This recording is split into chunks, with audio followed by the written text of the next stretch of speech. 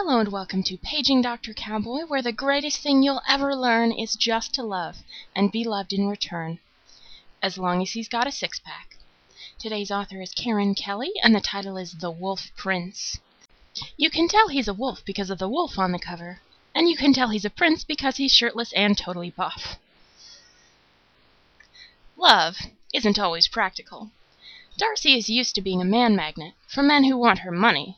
But when a hot hunk named Sherlock saves her from a wolf attack, she can't help but think he's different from the rest. So what if he's broke, and claims to be a prince from another planet? All he needs is a little grooming. If only he would stop scaring off the maids by swimming naked in her pool. Not that Darcy minds. Especially since life is becoming way more fun with Sherlock in her guest house. Suddenly this pampered princess doesn't mind camping, as long as she gets to cuddle with Sherlock.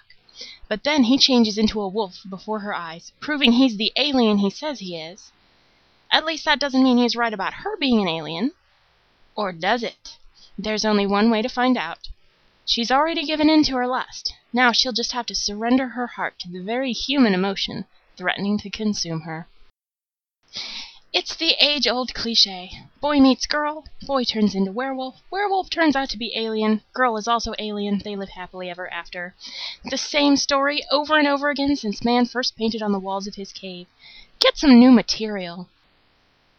So until next time, this is the future Mrs. Dr. Cowboy reminding you that the best ones don't keep it between the covers.